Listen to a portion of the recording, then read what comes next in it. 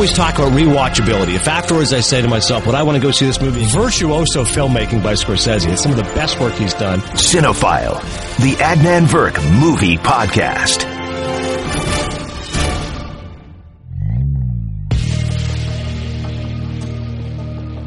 Thank you. So many kind words. Everybody who listened to the previous Cinephile, the interviews of Billy Bob Thornton and Miles Teller, you're all very kind. You know, people think social media is just a place for anonymous trolls, but very kind of a lot of you to chime in with your thoughts. If you haven't listened, take a listen. Billy Bob was very insightful and open and generous with his time. Miles Teller, very funny. Both of their films, Bad Santa 2 and Bleed for This, currently in theaters. I've been on a Billy Bob Thornton film festival the last couple of weeks, so I went back and watched The Man Who Wasn't There again. Showed the trailer to Stanzik. Stanzik agrees with me. It's in the Trailer Hall of Fame. Like, I understand a 1940s set film noir, but a barber is kind of a tough sell, but the trailer is outstanding. The trailer is great. I still haven't seen it, though. Yeah. But the trailer, it'll get you hooked. Monsters Ball. I forwarded through. I just wanted to watch Billy Bob scenes again. He's great. I watched A Simple Plan again. Stanzik, have you seen A Simple Plan? Okay, we've got to get you on A Simple Plan. For Christmas, I'll buy you a DVD of A Simple Plan. Take care of it. Billy Bob Thornton, outstanding in that film. Coming up today, though, we're going to talk to an actor. He's going to win an Oscar. Mahershala Ali is the frontrunner right now for Moonlight. He's a Critics' Choice Award nominee. He just won the New York Film Critics Award for Best Supporting Actor. He just won the LA Film Critics Award for Supporting Actor. He's about to be a Golden Globe nominee. I'm telling you right now, Moonlight, which I reviewed previously, it's a good movie. And what happens is this. You get these indie darlings. You know that the Hollywood is going to love a story like this, but a young black child told in 3 separate sections. They want to see a film like this scene. So you always get one representative who will be the champion for the film. Ergo, La La Land probably going to win Best Picture. Damien Chazelle probably going to win Best Director. He's the guy who did Whiplash. He's the director of La La Land. Actors probably going to be Casey Affleck or Denzel for this movie Fences. Actress is either going to be Emma Stone for La La Land or Natalie Portman for Jackie. Supporting actress on lock, Viola Davis for Fences. So supporting actor, Mahershala Ali for Moonlight, he'll be the one representative of that movie. Go ahead, Sansa. Hang on. My girl Amy Adams, no chance for Best Actress in Arrival? Probable nomination. Not going to win, though. Not going to win. It's either going to be Emma Stone for La La Land or Natalie Portman for Jackie. But nomination coming for Arrival, and Arrival may sneak into the Best Picture race as well. So we're going to have Hirsch on a little bit later. If you haven't seen Moonlight, definitely go check it out. We're going to ask him about that. He's also done a bunch of other things. He was Emmy nominated for House of Cards. He was in Luke Cage, which was a Netflix Marvel series. So really interesting guy and an actor on the rise. He's about to win some awards. So I can't wait to talk to him. Actors Showcase. We've got some good ones here. Stanzik, we thought about going with Will Smith. We're going to save him for the next edition of Cinephile. Instead, we're going to go with Brad Pitt, one of your favorite actors of most, I was about to say most people, but definitely most women I know love Brad Pitt. And I would say a lot of guys like him too. His best movies, streaming, got lots of great choices. And I can't wait for 3 words because one of my favorite actors, and particularly to describe, is Michael Shannon. I was so pleased that you picked out Michael Shannon. Like the 3 words was invented for Michael Shannon. Let the record show I have my own 3 words this time because I don't trust you to do it accurately. So I'm excited for that one as well. Scorsese story, all I got to know, thin and angry. That's all I can tell you about that. I am not one prone to hyperbole. Stanzik knows this. I have seen the best picture of 2016. It is called Manchester by the Sea. Kenneth Lonergan is the writer and director. He did a film called You Can Count on Me, which came out at the turn of the century. It was the film that introduced all of us to Mark Ruffalo. He and Laura Linney played siblings in that human drama, exceptionally well written. He then did a movie, didn't make a movie for 11 years. Margaret was the last movie he did. I didn't see it, was not well received.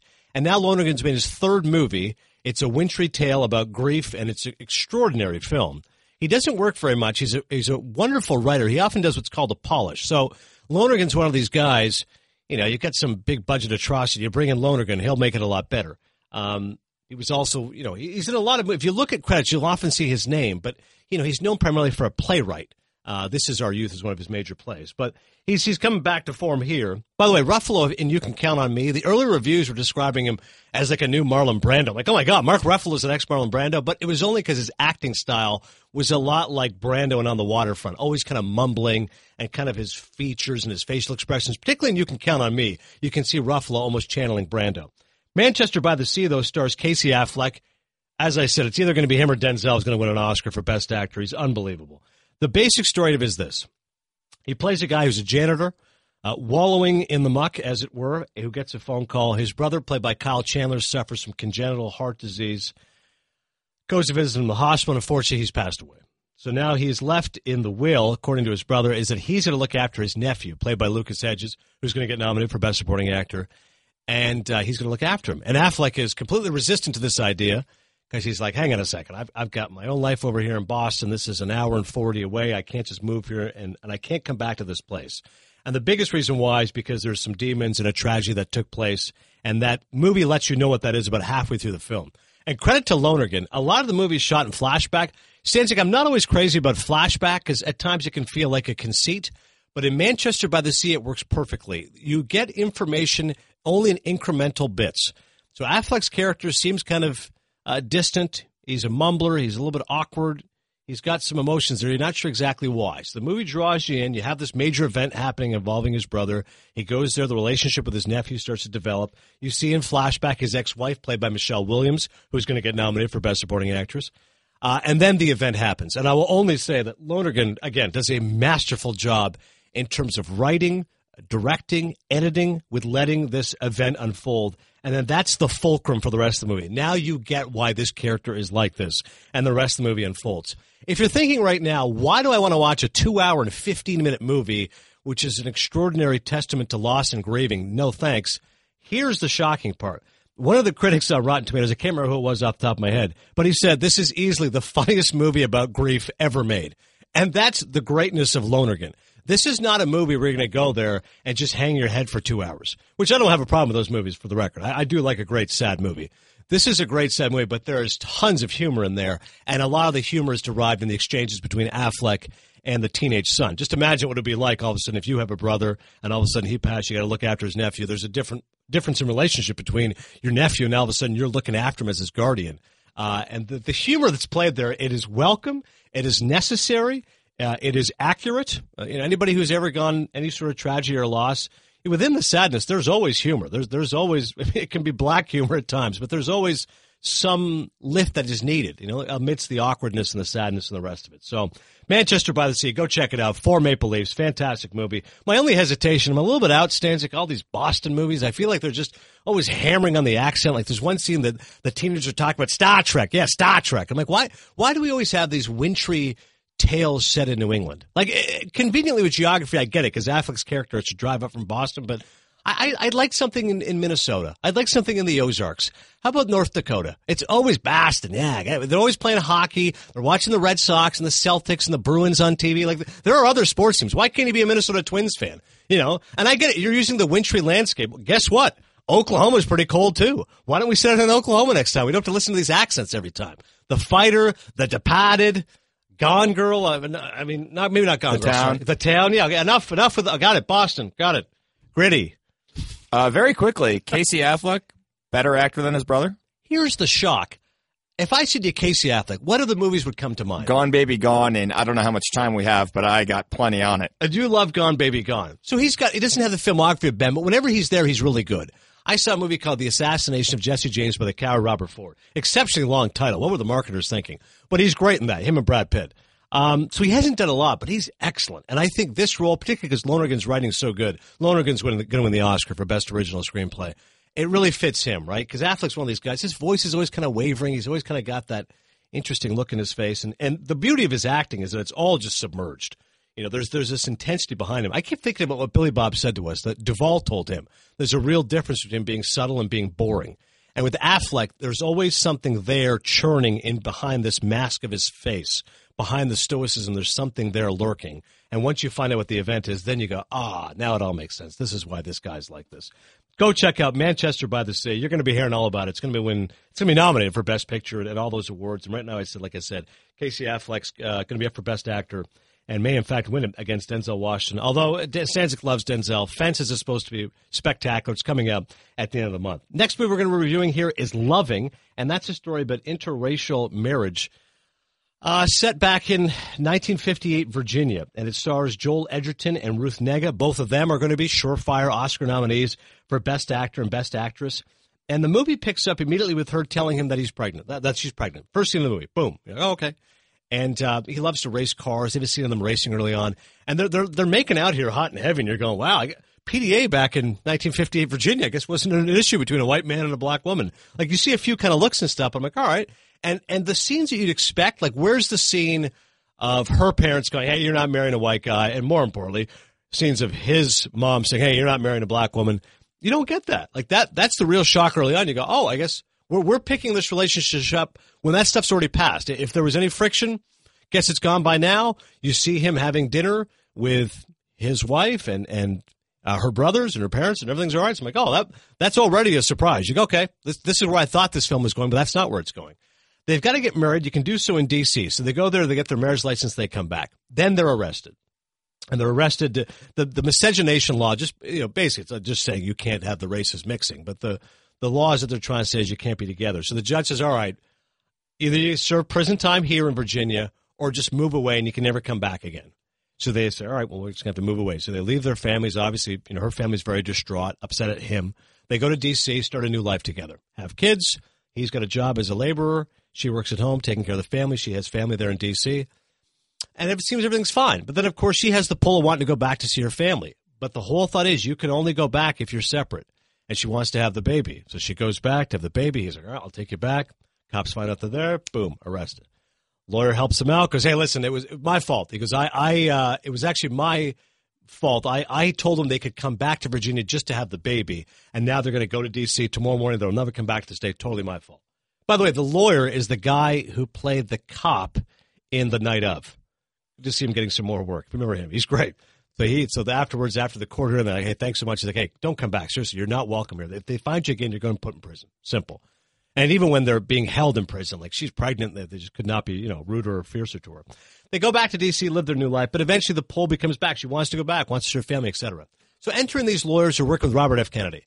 And they're saying, we've heard about your case. We've heard about the fact that, you were arrested on these laws and it's unethical. Now it's the early 60s. Now you're starting to feel the pull of civil rights.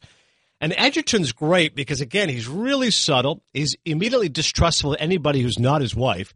He's got these very narrow, beady eyes, got the crew cut going. He really doesn't trust anybody. He's just this small, simple laborer who loves his wife, and that's it. So he doesn't like these lawyers getting involved and saying, we're going to take this to the Supreme Court. He said, and it's such a great scene because I'm like, that's what I would be thinking. I'm like, hey, can't you just talk to the judge?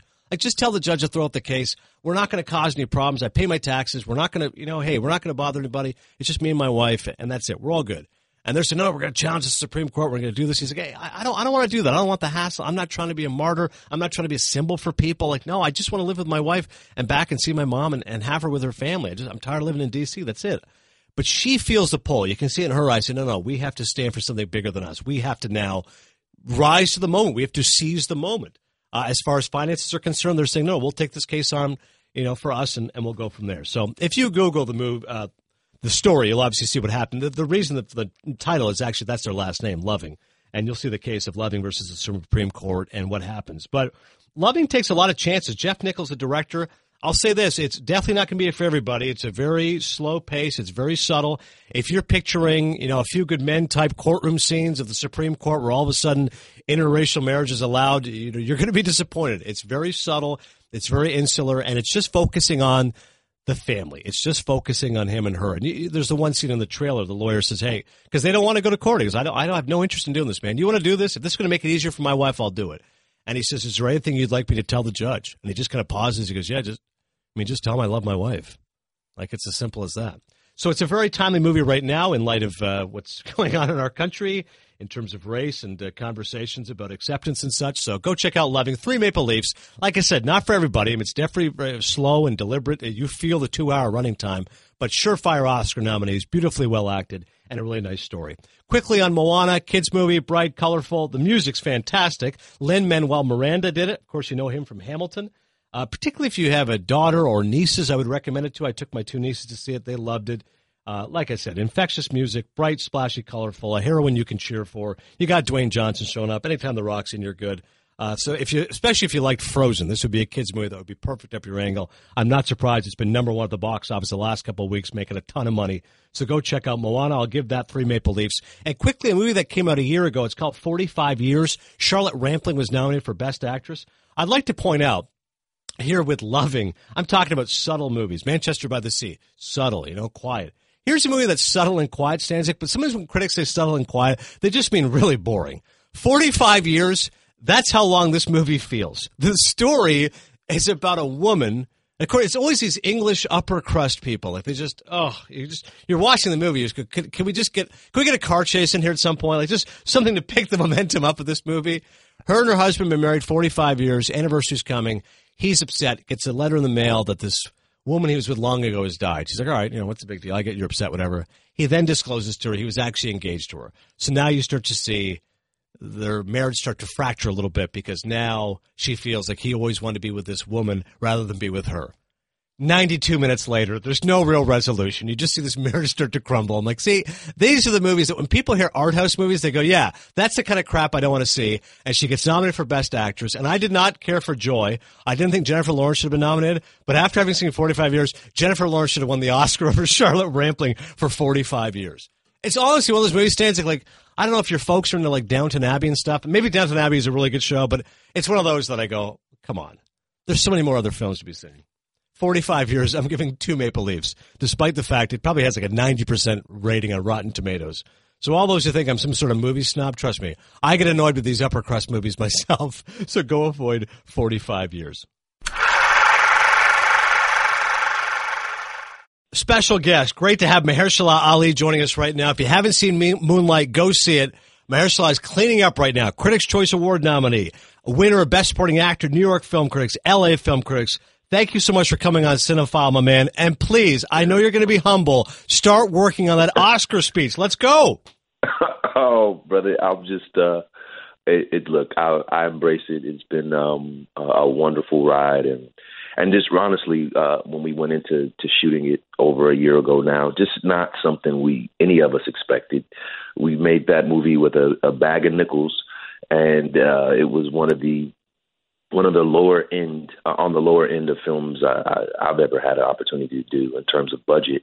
But we were there for the right reasons, I think, and really put our heart and soul into it, and people are appreciating it, and I appreciate the recognition and all the positive things that have come along with it in the tailwind of the release of the film. So it's been good. It's a beautifully made film, and I think here's the biggest key for me, Mahershala, for those who have not seen it yet, is this. Because people are going, oh, wait, is that the gay black movie in 3 parts? Nah, I'll pass.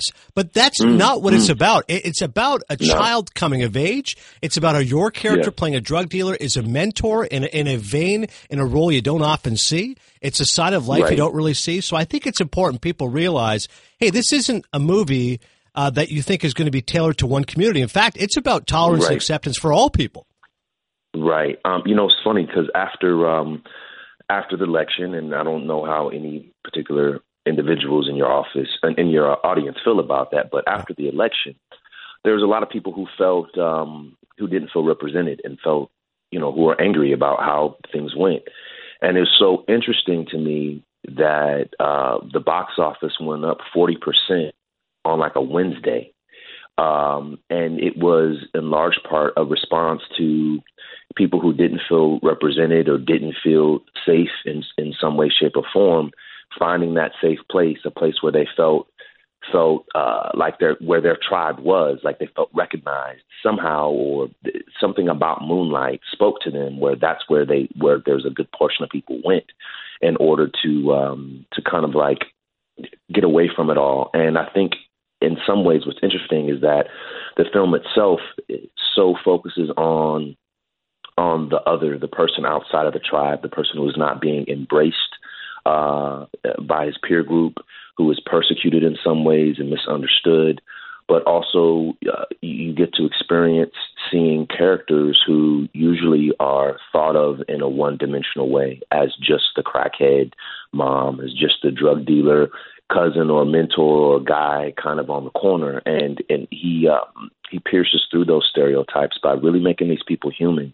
And it's a wonderful experience because people see the film, and I found myself a few times thanking them for enjoying it, or just saying I'm glad you enjoyed it. But as I've made that mistake a couple of times, I realized that it's not really a film you enjoy, but it's something that you just kind of experience. So I think one of the best attributes you have as an actor is that you're able to have tremendous presence, and you have all your characters always have this quiet dignity. You don't have to be saying a whole lot. You're holding the screen. You're commanding the screen. I think that's why audiences are loving this movie and why critics are praising it so much. Thank you. But you know what? I think the same thing of you on ESPN. Oh, thank you, man. I'll send a check to Salim because I know he's listening, my cousin who you're boys with. So I'm sure he set you up for that one. No, but thank you, brother. Really, sincerely, thank you. Two scenes in particular in Moonlight, the one on the beach and another one at the dinner table scene. You're conveying so much, but you're doing it in a real, minimal manner. What was it like acting against a boy who is so shy and so quiet in the film? How do you try to carry that in the movie? Well, I think the key is sort of the flip side of what you said is acting with, and that's the thing with working with Alex or with any of. I've grown up and I never quite understood it, especially coming from the world of sports. I used to play basketball, play ball in college and whatnot, and what I always had a difficult time relating to was just this mentality of beating the other team or beating the other guy, when I thought it just made more sense to try to be your best self and work and almost work with your group to be your collective best. And whatever the score says, the score reads at the end of whatever 40 minutes or what have you. And so I think how I've taken that approach with acting is I try to just do my best work, really connect to my character's deepest truth and try to allow that to move through me. And working with someone like Alex, who is so new to it all, but so pure and clearly talented, that it was just about mutually and finding our rhythm together and just kind of locking in together and sort of being in sync. And if you do that, if you're able to sort of listen with your being and not just with your ears, I think you tend to kind of hear what is necessary. Like you get directed. After a while, it kind of really is a skill that develops where I believe you kind of get directed by the environment in some way. LA film critics love the movie. It was just named Best Picture. Barry Jenkins, the director, Best Director as well. Like I said, all the accolades for you. It's awesome.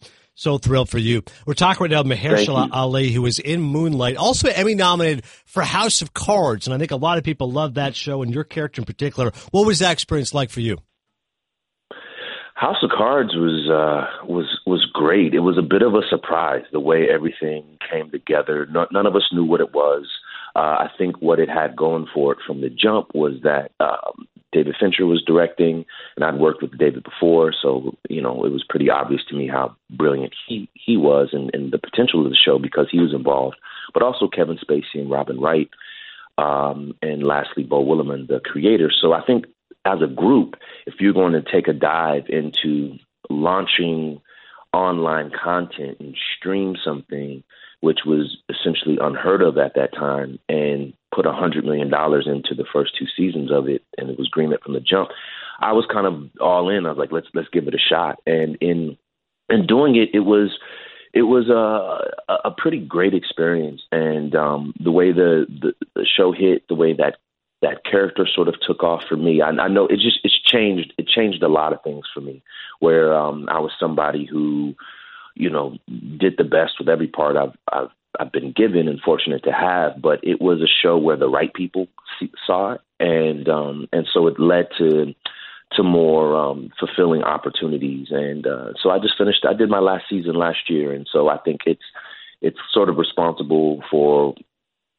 in some ways, why everything is kind of happening the way it is right now, because now that I'm done off that show, it's opened up sort of the calendar and given me the opportunity to do all these other wonderful projects. And one of those other projects is, of course, Luke Cage, the Netflix show, the Marvel series. It's interesting what Marvel is doing here, Mahershala, because it's like they're taking these shows that, we are going well past those bright, splashy comics like Dick Tracy. Now it's dark, and we're going into territory that I think true comic book aficionados appreciate because it's true to the source material. What was it like for you playing that villain? It was wonderful, but it was extraordinarily difficult at the same time. They really wrote for me, and what I mean by that is he wasn't a character who was there to pass through. He was there to to be featured and really be the leading force and sort of pushing the narrative along on the antagonist side.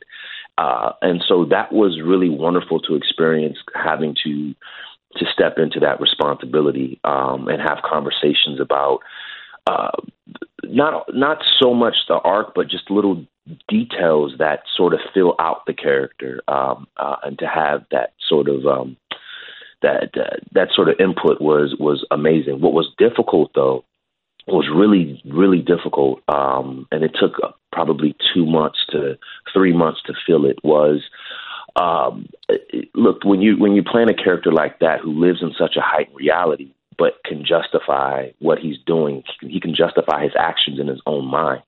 And that's kind of your job as an actor, is to not judge your character, but if anything, advocate for him and buy into what he's doing and why he's doing it for the period you're playing him. But when you do that, the energy of that, there's a real residual from that. Like when you are for 8 hours in the day throwing somebody off of a roof, and then you go off and you shoot somebody, but then later on you have an emotional scene because you found out that one of your old-time pals has passed, and you're sort of responsible for it, and what that does to you emotionally. You do that for day after day, and you kind of string those days together. It can be a little bit difficult to sleep at night. The energy that you kind of begin to kind of take on, and that kind of that sort of lives within you for a period of time while you're carrying that along. It becomes a challenge, but it's sort of creatively toxic, but that's what you sign up for as an actor, to kind of bring these characters to life in a certain way. So it just has residual. It has wear and tear on your body in the same way sports does. You can go for 200 yards in a game, but there's going to be a real residual effect of that because you got beat up with those 30 carries. And that's what happens in acting a little bit. Yeah, you mentioned not being able to sleep well at night, so that dovetails into what you mentioned earlier with the fact that the president-elect Donald Trump has caused a lot of us to be a little bit concerned. You and I both belong to the same community, the Ahmadiyya Muslim community. Yeah. And what is it like right now? I mean, listen, we may have to start registering together, which is such an insane idea to even say out loud. But what has it been like for you personally, your family, as an actor, as a Muslim working in Hollywood? Well, I think look, as an African American growing up in the country, there's these different degrees or shades of difficulty, right? Like it's something that I've just grown up with. It's not something that I'm not accustomed to, like what my parents came out of. My grandfather being president of the NAACP and certain local chapters of the Bay Area. So I've just grown up very much aware of people being processing, dealing with, experiencing some form of discrimination. Like that's never not happened to me. It's just a different layer of it. Speaking personally for me and my family, it's just a different layer of it, or an added layer after I converted to Islam, and say the year and a half after that, less than a year and a half, when 9/11 happened, and some of the reaction from that, which people don't realize. You know, for a Muslim, an American Muslim, like 9/11 was extraordinarily difficult because, one, you're an American, and you see all these people who have been killed for nothing, and then on top of that, you are Muslim, and they did that claiming in the name of God or on behalf of Islam, and you know that does not represent Islam, the tenets of Islam, but people don't know enough about it, so they kind of have no choice but to buy into that story, and don't know that is clearly not what Islam teaches in any way, shape, or form. So so I think that the pain that I personally felt, and not to try to create some hierarchy and suffering, but it's very difficult for Muslims who have I would say a better grasp on the teachings, and I would say most Muslims are really clear on the fact that those things are forbidden and looked down upon. There's no compulsion in the religion. There's no you can't force anyone to convert. You can't threaten people by the sword. You can't go off and commit suicide. You can't harm innocent people. Like all these things that we just know. When those acts are perpetrated in the name of Islam, it's painful, and then it's also painful because you're an American as well. And so it's been challenging, and we of course we have our concerns about what's going to happen going forward in the next 4 years and whatnot. But I do believe the positive thing to me is that the results of the election, I think it's woken a lot of people up, and it's an opportunity for people of all faiths and creeds and colors to really come together and really work to create a country that reflects what it should be on paper. We have all these wonderful documents that speak about these things about equality and human rights and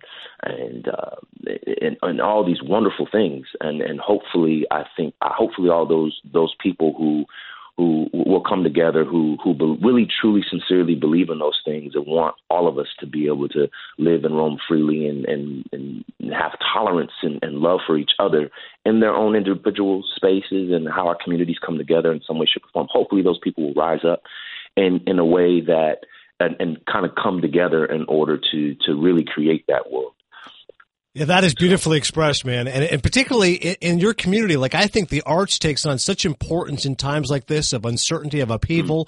And particularly, as you said, for African Americans, it's been well documented. The hashtag Oscars so white. The last couple of years, people feel like Selma should have been recognized and other films as well. And this year you could have yourself, you're going to get nominated for supporting actor, Viola Davis for Fences, Denzel Washington for Fences. I mean, this could be a real strong statement. You really got that crystal ball going, huh?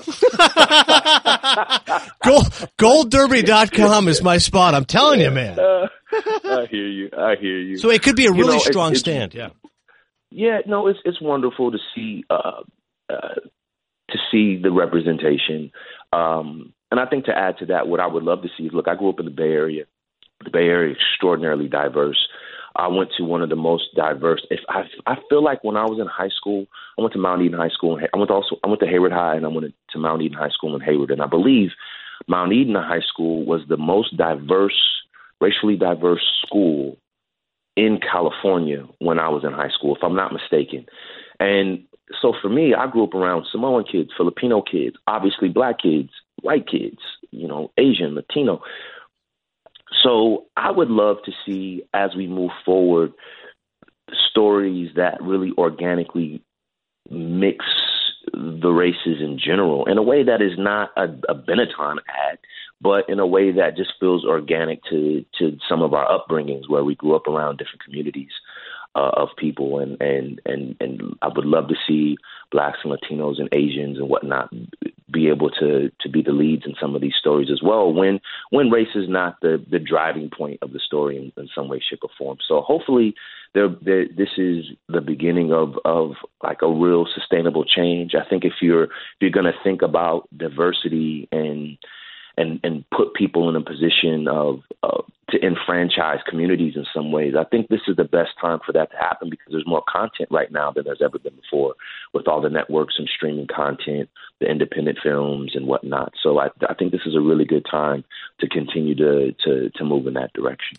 Last one for you, man. I always find it funny whenever we talk to actors. I just want to talk movies, and they just want to talk sports. So when Billy Bob Thornton was here, he's a huge St. Louis Cardinals fan. He wanted to talk Arkansas Razorbacks football. I know that you're an athlete growing up playing ball. Tell me about that journey, because you always be an athlete, right? Played college basketball, played against Jason Kidd, if I'm not mistaken.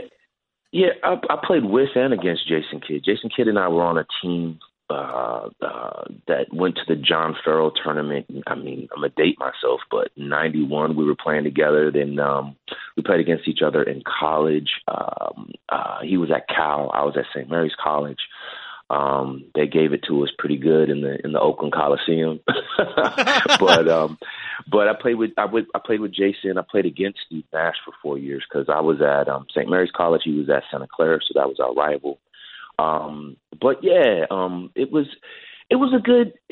I think that looking back, basketball got me where I was supposed to be. I got a scholarship, and so I didn't have to pay to go to school for undergrad, at least. And I think what I learned about my experience, and I learned several things, and all of which I'm grateful for. But I think in getting there, I learned a little bit about goals, about setting realistic goals. Like, look, I could be, especially then, I could be 4 or 5, 10 years into the future, and constantly imagining what I wanted to do. And so started putting my energies in the moment in that direction to try to sort of achieve that. And I think I was so focused, and so many of us coming out of Hayward were really focused on sports and basketball and getting scholarships because there were so many talented guys coming out of that area at that time. And I think once I got the scholarship, I didn't set another realistic goal. I didn't quite understand how to improve myself so that I could actually really go to the next level in some capacity, even if that really meant overseas or what have you, because I had the athletic talent to do it. I could jump out the gym and kind of defend anyone, but there were other things that for my size at that time, I really needed to become a point guard, a true point guard, and I didn't know how to put the work in to do that. And then also, lastly, I will say that I just experienced playing under a coach who was in his 40s at that time, and really trying to sort of finding himself, and now I understand it much better and respect it in a different way, but found himself sort of in his kind of on his ambitious wave and trying to get to the next, trying to keep his job, but also get to the next level and follow his dreams of I think, coaching on a major Division I level, because we were a mid-major D1. So it just sort of hit me to the business of college athletics, in that you kind of sold on this kind of brotherhood and that, you know, we kind of take care of you and look out for you. When experiencing it in real time, I just kind of was hit to the harsh realities of guys kind of sort of getting cut or shelved if they weren't playing up to what the coaches believed their capacity was or whatnot. But I will say my closest friends to this day are from my experiences at St. Mary's 20 years ago. And it's also how I got into acting, was there. So I had a wonderful experience all in all. And I'm appreciative of every single lesson that I got, whether they felt positive at the time or somewhat negative or challenging at the time, that I needed those lessons. So I'm grateful for the experience as a whole. No, it's obviously worked out so well for you. One other thought, I once want to throw a movie that I don't know how many people talked about, but I thought you were great in it, and it was an under-the-radar indie, The Place Beyond the Pines. Terrific. Oh, wow. Thank you. You, Eva Mendes, Ryan Gosling, but settle this up for me, Mahershala. You could beat up Ryan Gosling in real life, right? Ryan, it's funny. Ryan, he's a pretty tough guy. Like I look, I don't know who would win, but I know he wouldn't. Ryan's no chump. He'd be ready to go, like, for sure. But yeah, we'll see. Maybe we can talk to Dana White or somebody like that and set something up for charity. I think that would be awesome. Seriously, on an acting point, the success you're having with Moonlight, I hope to now next see you leading man type role. To me, that's the next frontier. A guy like yourself, I think that's going to be the next challenge. Thank you so much for coming on Cinephile. And hopefully, you for having me. We'll hang in San Jose one of these days. I look forward to it. Actors Showcase. We have to quickly mention, in terms of actors, Stanzik, we've been trying to do this for months, Bryan Cranston's book. We still have not mentioned this, so I just want to mention really briefly, before talking about Brad Pitt and his best movies, talk about a great actor, Bryan Cranston. We'll do his top 5 another time, although he, of course, does not have the filmography of many of the other actors that we normally discuss. But here's something that's really interesting about his book. Go check it out if you haven't had a chance to read it yet. If you love Breaking Bad, I would say it's 300 pages or so, and I would say the last third is all Breaking Bad stories. So from like page 200 on, I'm like, all right, now I'm really hooked for the Breaking Bad stories. But interesting stories about his life, and his dad was an actor, an absentee father, always chasing the dream, wasn't content with making small projects, always wanted to hit it big. If he didn't hit a home run, he always felt like he was a failure. So unique circumstances there, relationship him and his brother, early acting, how he got Malcolm in the Middle, so on and so forth. He's obviously a very perceptive, insightful guy. I like the stories about acting for the stage, how challenged he felt about doing all the way, that panic he felt that there's no way I can get this character right. There's too many lines to study. The fact he just gave up eating carbs for like 2 weeks. He just kept working on the story. It's really fascinating, the actor's life. But here's something I just want to touch on here for movie people and for cinephiles. whenever he gets a role now, because you imagine Cranston's getting bombarded with scripts all the time. 3-time Emmy Award winner for Breaking Bad. Here's what he gets. He ranks the films in these categories: story, text, cast, director, role, and time. Story, text, cast, director, role, and time, and ranks it on a scale of 1 to 5. So, for example, All the Way was a 20. Absolute no-brainer, he had to do it. Argo was a 19. Trumbo was 17. The Infiltrator, 16. Now, all these movies I liked. I actually liked The Infiltrator a little bit more than Trumbo. But I found that fascinating because I often wonder, how do these great actors, they get hundreds of scripts dancing. How do you filter through them? I think that's a very simple, unique way that he does it. And the best part is money was not one of the items listed. Great point. Story, text, cast, director, role, and time. As he said, he goes, now with money, like, I have enough. I've been fortunate enough. I know what it was like to not have money. I now know what it's like to have money. It's great. He said he met De Niro at a Rangers game. They take you down into a room like in the intermissions because they know you'll just get besieged by fans. So he went up to him and just said hello. And then he said to De Niro, he goes, you're always working. Like, what's that about? Like, you're just legendary actor who's working. And De Niro goes, honestly, and this is the truest thing I've ever heard about anybody who's a so-called workaholic. De Niro looked at Bryan Cranston and said, honestly, I just feel more comfortable when I'm working. Like, how simple is that? He's Robert De Niro. He can't just go out and have lunch somewhere at a Midtown eatery. Like, I just feel more comfortable when I'm working. It's a good script. I go out there. I enjoy acting. I can still do it. It's good money. Go get it done. There's a great story in there, too, about how he got the job on Breaking Bad. Having worked with Vince Gilligan before, nobody wanted him because it's like, we're not taking this clumsy dad from Malcolm in the Middle and turning him into this drug dealer. Right. But he had worked with him on a previous episode of The X-Files. Right. And Gilligan remembered him and was like, that's my guy. Yeah. You always hear about those breaks, and that's what you're like for an actor. Just some role in one scene. I've never seen that X-Files episode. I heard he's great on that one. Apparently, if the speed goes up a certain limit, his head blows off, and he's like this vile racist. So you're right. That allowed Gilligan to show, no, I know he has this side to him to play somebody who's a lot darker than what you see as his dad, who's always in the tighty-whities. Brad Pitt, best movies. Honorable mentions, Van Pelt's going to be upset. He loves Snatch. Might be Van Pelt's favorite movie. Unfortunately, he's missing the cut. True Romance, he's great in. He plays a drug dealer. Small role. California, I haven't seen it in like 20 years. Played a serial killer. It's really good. I just haven't seen it long enough to really kind of remember with lucidity. But here we go. Number 5, Moneyball. Great leading man role. Billy Beane, by the way, tells everybody, look at how hot I am. They had to get Brad Pitt to play me in a movie. The best movie ever made about a baseball general manager. Can't wait for the Omar Minaya story one day, perhaps. But Moneyball, number 5. Pitt's great. I mean, talk about making a movie accessible, which is about baseball and analytics, but making a crowd-pleasing story. He nails it. He has that leading guy charm and plays Billy Beane expertly. Number 4, 12 Monkeys. Was nominated for an Oscar for this one. Just weird, creepy. You can tell as an actor, he seems to be having a ton of fun working with Terry Gilliam, a director that allows his actors to take chances, and Pitt takes chances here, mumbling kind of with those unnerving eyes, always kind of creepy. Great in that. Number 3 is Seven. Love this movie. Excellent serial killer movie. David Fincher directed it. The chemistry between Pitt and Morgan Freeman, some of the best acting of Brad Pitt's career, is the last scene, although it is often parodied. What's in the box? What's in the box? It is great acting, though. Just on its own, it's kind of funny. What's in the box? Number 2 is Inglourious Bastards. Hilarious role. It shows his humor and his drama. Pitt and Tarantino have to work together again soon. I would think they had a really good time on Inglourious Bastards and a project that fit both of them. And number 1, Fight Club. Iconic performance. Great role. Can't imagine another actor playing as well as he did. What would Tyler Durden do? Fight Club. Number 1. Stanzik applauding. The first time you've really liked my list. You nailed it. I'm so happy. If you didn't have Fight Club number 1, you did like The Curious Case of Benjamin Button, I would have turned your mic off. We would have shut this podcast down. That's another one of those critical darlings that I did not care for. I watched The Curious Case of Benjamin Button. I said, this is a curious case of a movie that critics seem to have jumped on it. I have zero interest in watching. Boring and slow and just maudlin.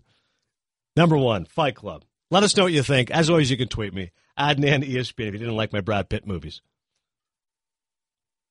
All right. Streaming, 3 words. We're rolling.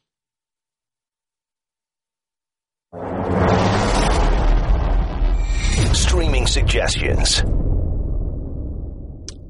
A few recommendations here for you on Amazon Prime, The Fighter. I mentioned earlier I'm tired of all these Boston movies, but it was a really good boxing tale from David O. Russell. Christian Bale won an Oscar supporting actor. I did think, Stanzik, you may disagree with me on this. I actually thought early on he was overacting, overplaying the googly eyes, the mannerisms, but Bale's performance got better later on. I think when you play a role like that, the drug-addled brother, there's a tendency to get a little bit too into the character. It's almost a little too over the top. Because Wahlberg, I felt bad for. He's the only guy that didn't get nominated because he's the most normal role. Melissa Leo is the mother. She's harried and has all these issues. She wins an Oscar for it. Amy Adams is nominated as well. And Bale I thought was really good. But when people go, that was one of the greatest acting performances I've ever seen, I'm like, he was really good in there. But I thought go back and watch the first 10, 15 minutes of Bale. And it's a little bit, the mannerisms I thought were a little bit off-putting, but he got better as the movie went on.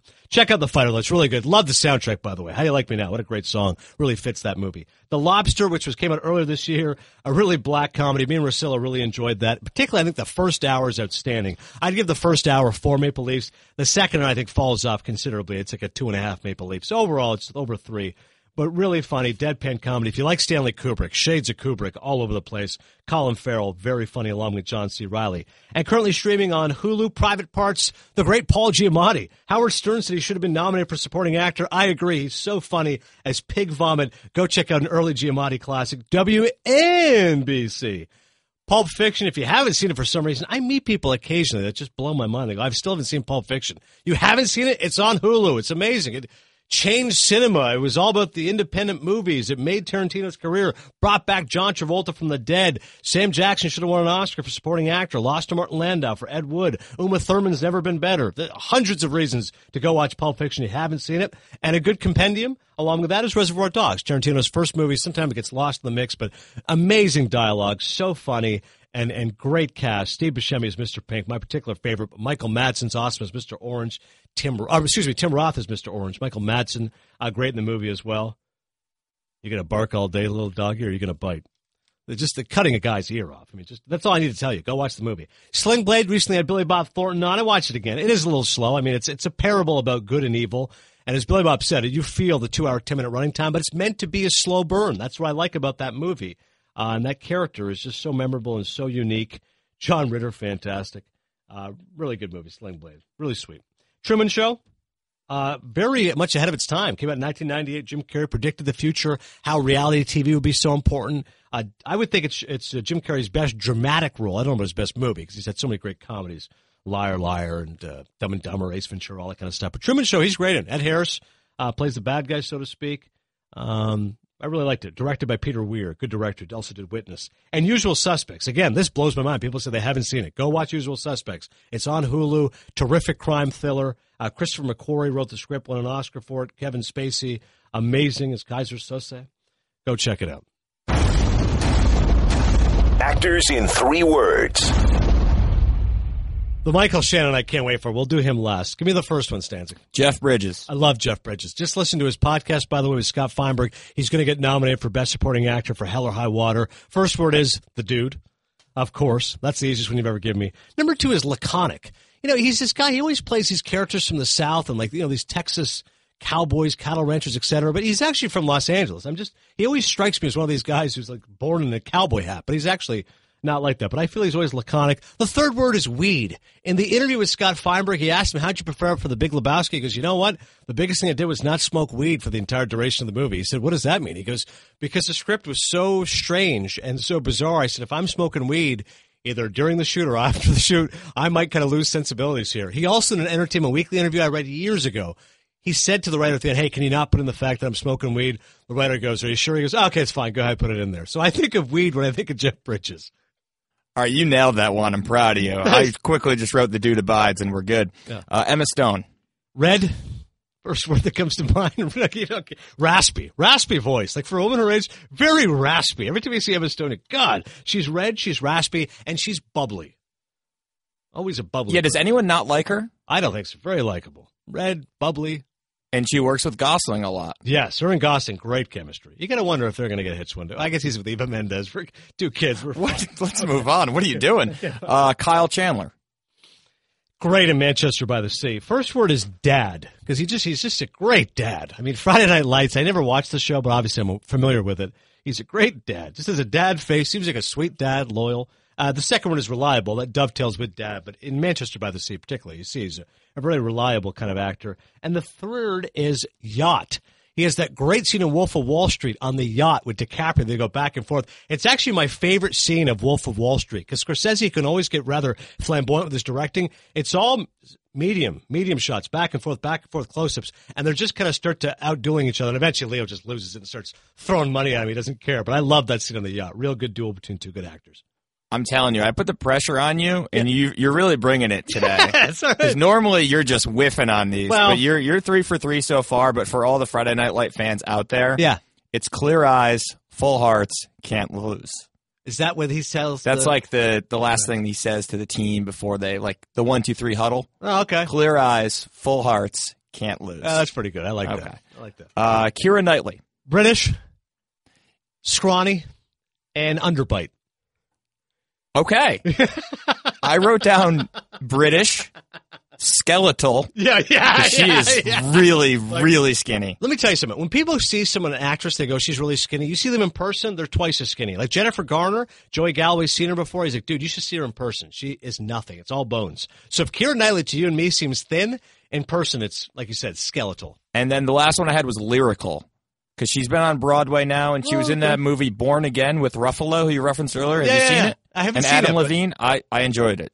Born Again, okay. Yeah. Lyrical, I like that one. And it's go time. Michael Shannon. This is my favorite one. Like, people that want, if ever you meet someone standing and they go, what kind of movies is Adnan in? Like, you could just say, anything with Michael Shannon, I bet you he really likes. Like, any kind of Michael Shannon movie, I bet you Adnan really just likes it. Number one is Unhinged. Like, if you go watch Revolutionary Road, it's amazing in that movie. Kathy Bates keeps saying, he's not well. Just insulting DiCaprio, just making fun of Kate Winslet. He's just unhinged. The second word is creepy. I have a friend who saw him.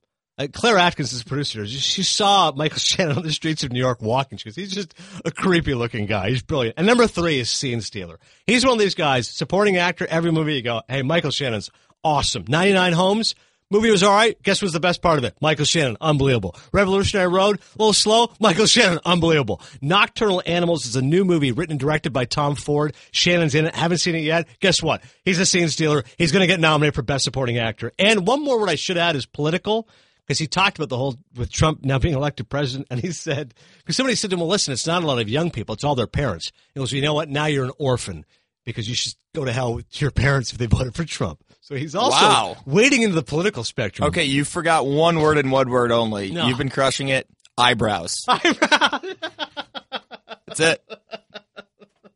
All right. Unhinged, creepy, scene stealer. We'll also add eyebrows. A Scorsese story. We are counting down the days until Silence. It is coming out December 23rd. The raves are coming. And I mentioned earlier off the top all those Oscar picks. This is the situation over on Gold Derby where I have my selections along with the other Oscars experts. Nobody's seen Silence yet. So right now we have it in the mix.